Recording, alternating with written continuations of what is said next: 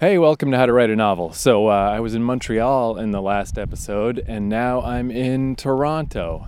And it's like a tough transition because Vancouver's like a rainforest. So, I mean, it's just like beautiful everywhere. And Montreal's no slouch. I mean, it's fucking Mont Royal is what it's named after. So it has this big mountain right in the middle of downtown. So you're just 20 minutes away from a beautiful tree-covered mountain all the time. Compared to that, Toronto is some bullshit. It's a lot of fucking buildings and garbage. But I'm staying out at the Beaches neighborhood that's kind of expensive because it's kind of fancy, but down by the shore, walking on the beach, it's not such a bad transition. Feels all right. But I just wanted to do a quick little episode, just something that was on my mind that I noticed in Montreal and just kind of got confirmed here in Toronto, is my big thing, if I had the one all-encompassing, encapsulating piece of advice, the one thing that has made a difference between me just kind of dicking around with writing and never really getting anywhere, as opposed to now where I actually fucking finished a nonfiction book and am still plugging away at a novel, is the idea of working every day, of the consistency. Because if you skip one day, it's so easy for that to become 2 days, and then 3 days, and then 3 months, and then 3 years. Whereas as long as you work every day, even if it's just a little bit every day, just the nature of being an adult, you just the days just slide by. Like my friend Rayanne in Toronto, I hadn't seen her since last year. And we were at the same bar we were at last year, just hanging out front. And I was like, man, doesn't it seem like we just did this? Like, it doesn't seem like a year. It could have been last week. That's just the way time works when you're an adult. When you're a kid, a 15-minute recess feels like fucking an hour and a half. But when you're an adult, a year feels like nothing. So that's why getting these little bits of work every day is so important. Because even if it's just a little bit, the days are just going to slide by regardless. So it's almost like magic. It's like, it feels like, even if it feels like I'm not getting very much done and I'm just doing my little tiny bit every day, next thing you know, it's 3 months later and I've got 2 or 3 more chapters written. It's definitely, from what I have experienced, the key to unlock this fucking beast of a project, this idea of writing a goddamn book, is to work on it every day. But yeah, so it's still tough to fit things in, to get this work done every day. That's obviously a problem. So the thing I wanted to mention is how little amount of time you really need. Yeah, even if it just is a little bit of time that you squeeze in each day, it's enough. Like, I had these days in Montreal, quite a few days where I just fucked up. I'm like, I fucked up. Somehow the day just got away from me and I didn't get any writing done. I mean, I'm working on a lot of other shit. I used to always just leave the house with the little cell phone that I write on. So there really wasn't much else I could do, but lately I've been carting around my laptop because I'm working on all this other shit. So I end up doing the laptop stuff and, just kind of eats up the day. And I'm like, shit, what the fuck happened, man? It's late and I didn't do any writing. But I was amazed how the metro ride in Montreal back to my Airbnb, it's only like a 20-minute ride, but if I'm like, okay, here we go. I got 20 minutes where I'm trapped inside this subway. There's really nothing else I can do. It's just dead time anyway. It's just time when, I guess, back in the day, I would have just listened to music and stared out the window. Nowadays, people play fucking Bejeweled and shit on their phones. But you can squeeze like a lot out of that time. Like, it's amazing how much you can get done in 20 minutes. So I'm still working on 3 projects right now for writing. And if I just it helps that I've got everything set up. Everything is ready. I know exactly where I was yesterday and where to start today, with some little notes to guide me so I don't have to go back and reread a bunch of stuff to get back into the flow. And in that 20 minutes, it's usually enough time. I can always get through 2 things, maybe not all 3, sometimes all 3. But I can get something done on these little writing projects in that 20 minutes. And it's not a lot, but it's just there's so many benefits. Like, there's the benefit of not feeling guilty that I didn't write, of just checking that little tick box in my head that I'm not going to go to bed feeling guilty that I didn't do it. And tied into that is just the sense of momentum, of just like the unbroken chain, the good habit routine. Because if I feel guilty that I didn't write today, I'm also not going to feel excited about writing tomorrow. Just going to feel all-purpose guilt, Where if I get even just a bit done, if I just I just wrote one more paragraph, but it's like primes me and I'm like so much more ready to write the next day.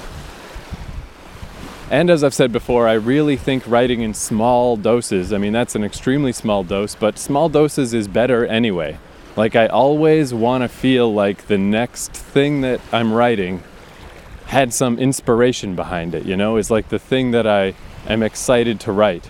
I never want the feeling of roteness, of like I'm just writing to fill space or I'm just writing to make words. Because if it's boring and bland to you, it's guaranteed boring and bland to everyone else also. And on top of all that, just those little 20 minutes. There was a pretty good stretch in Montreal where that was happening, where it was just get in a little bit of writing on the way home. And like I said at the top of this podcast, it just adds up. It's like 2 or 3 weeks later, it's like, oh shit, look at that. I'm a chapter and a half further on. Now, it's possible that writing in little tiny pieces like this leads to disjointed writing. But who cares? That's another big thing that I'm glad that I learned, is that it's the first draft. Who fucking cares? Who cares if it doesn't flow quite right? Who cares if it feels a little off? Maybe it's evident that this is something that was written in many, many pieces, like a fucking fractured bone. Big fucking deal. Who cares? That's someone else's problem. That's you in the future's problem. That's second draft guy's problem. That's revision guy's problem. And I kind of think that writing this way actually helps even stylistically. This is something, I won't know for sure till I'm done and I look back on this stuff.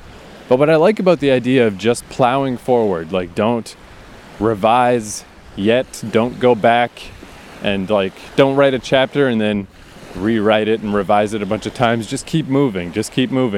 Don't worry about the big picture yet. Just worry about getting stuff completed and moving forward. I think that's going to help stylistically because it just cuts out so much bullshit. It's so easy for people to write, purple prose, they call it, or whatever, just flowery shit. Trying to be a fancy writer. And it benefits no one. It's just annoying. It's just this is not fucking Dickens's era.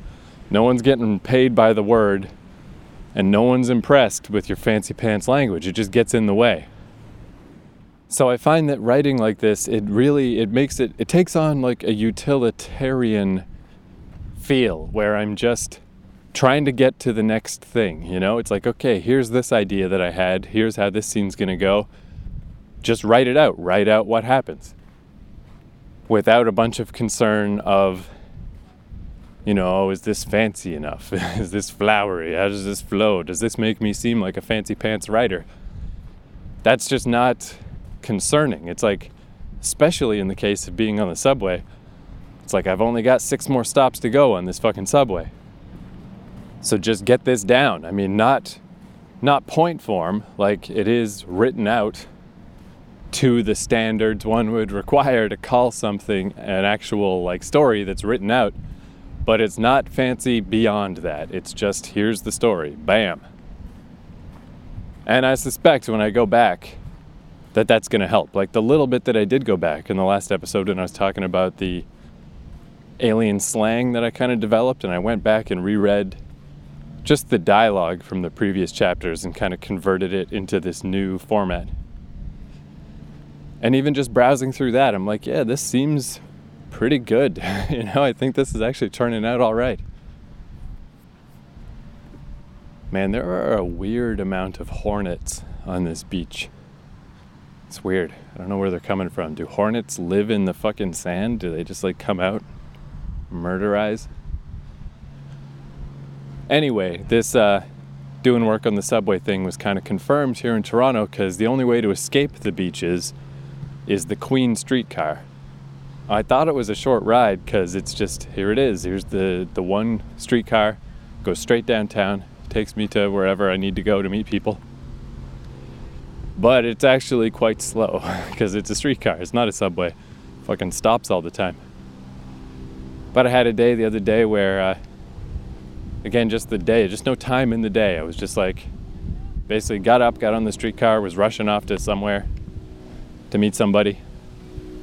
But on that streetcar ride, that was a longer ride. It was like 40 minutes. But yeah, I got everything done that I could reasonably get done that day. The day that I thought was just going to slip away. But I moved all 3 of my little writing projects forward to the point where, I was like, okay, if I push any further, I'm just pushing. I'm just going to write stuff that I don't like. The inspiration is gone for today. Got to sleep on this to move it forward tomorrow. And there's a guy with a metal detector sifting through the sand. I hope he doesn't come upon an undersand hornet mega nest, or he will surely die. But yeah, I guess a lot of this stuff could be circumvented by writing at home, I guess I could just write before bed or something. But it's just one of those things too, like, theoretically, if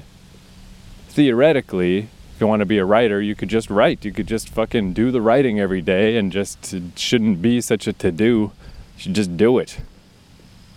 But that's just not realistic, That's what I've learned over all these years of failing, is you got to find your own method and your own rhythm and feel your own fucking biology. And for me, there's just something about writing at home that I don't like. It's not comfortable. Feels like weirdly oppressive, like it's pushing down on me, like there's weight. Whereas if I leave the house and go for a walk and go somewhere else, then it's fun. So that's what I do. And having a little smartphone in your pocket, preferably with a keyboard, to just write on, it's amazing. It's great. Even pulling out a notepad and a pen is not as convenient as this. Like, that's a little bit of a tough thing to do if you're just sitting on transit. But the phone in your pocket, it's already right in your pocket. You just gotta flip it open up the file you were working on and start writing shit. It's fucking great. And it's just lost time. It's just those in-between times. It's good stuff, and I guess that's about it. I feel like I am only rambling at this point, so let's fucking wrap this up. For Song of the Day, which is really Song of the Month, let's play something that this is almost guaranteed to be annoying. Probably you're not going to like this. Fucking dance songs, that just start with a extended, boring drum beat are not usually my thing, but there's this song called Rolex Sweep by Skepta, specifically the Vandalism remix. It was on the old BBC show Misfits. Not super old, but it's like 10 years old at this point. And that is just, what a great show, man. I realized the other day how much I missed that show. It had its ups and downs, but fucking shit, man. Just cool. Just really cool. Awesome style. And amazing music. And this song was in it. So it probably isn't even as good if you haven't seen the show. But whatever, man. For hyper repetitive dance music, I don't think it gets much better than this. Here's fucking Rolex Sweep. I'll talk to you later.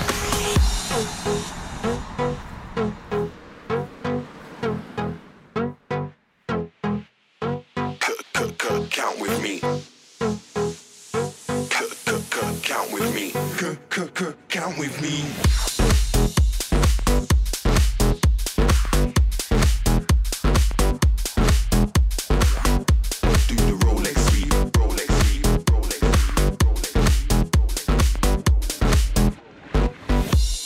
Told her to drink up, select to play the song that I asked for. If you wanna link up, you can meet me on the dance floor. 50 Cent can't dance like me, Soulja Boy can't dance dance like me. Michael Jackson can't dance like me. No. So count with me. 1 glass of champagne for me. 2 glass of champagne for you. 3. Now do the Rolex sweep.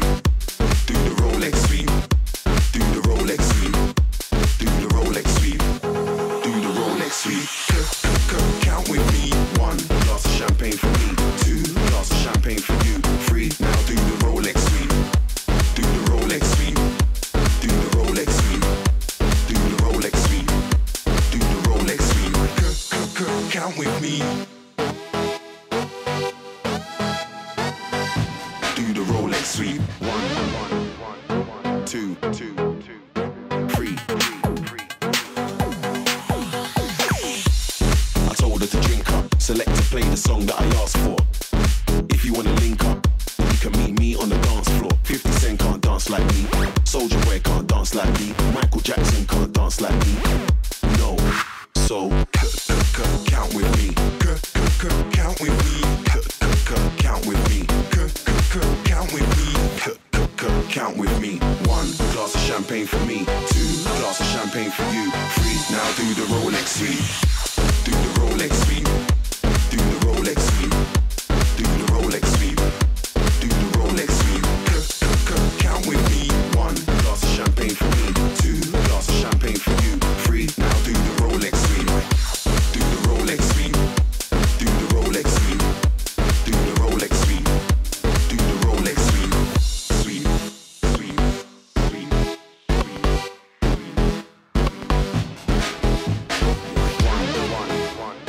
2, 3. 12 o'clock, 1 bottle when I walk through the door. 1 o'clock, then I bought 1 more. 2 o'clock in the corner, skanking. 2:30, I bought 1 more. 1 more, 1 more, 1 more, 1 more, 1 more, 1 more, more.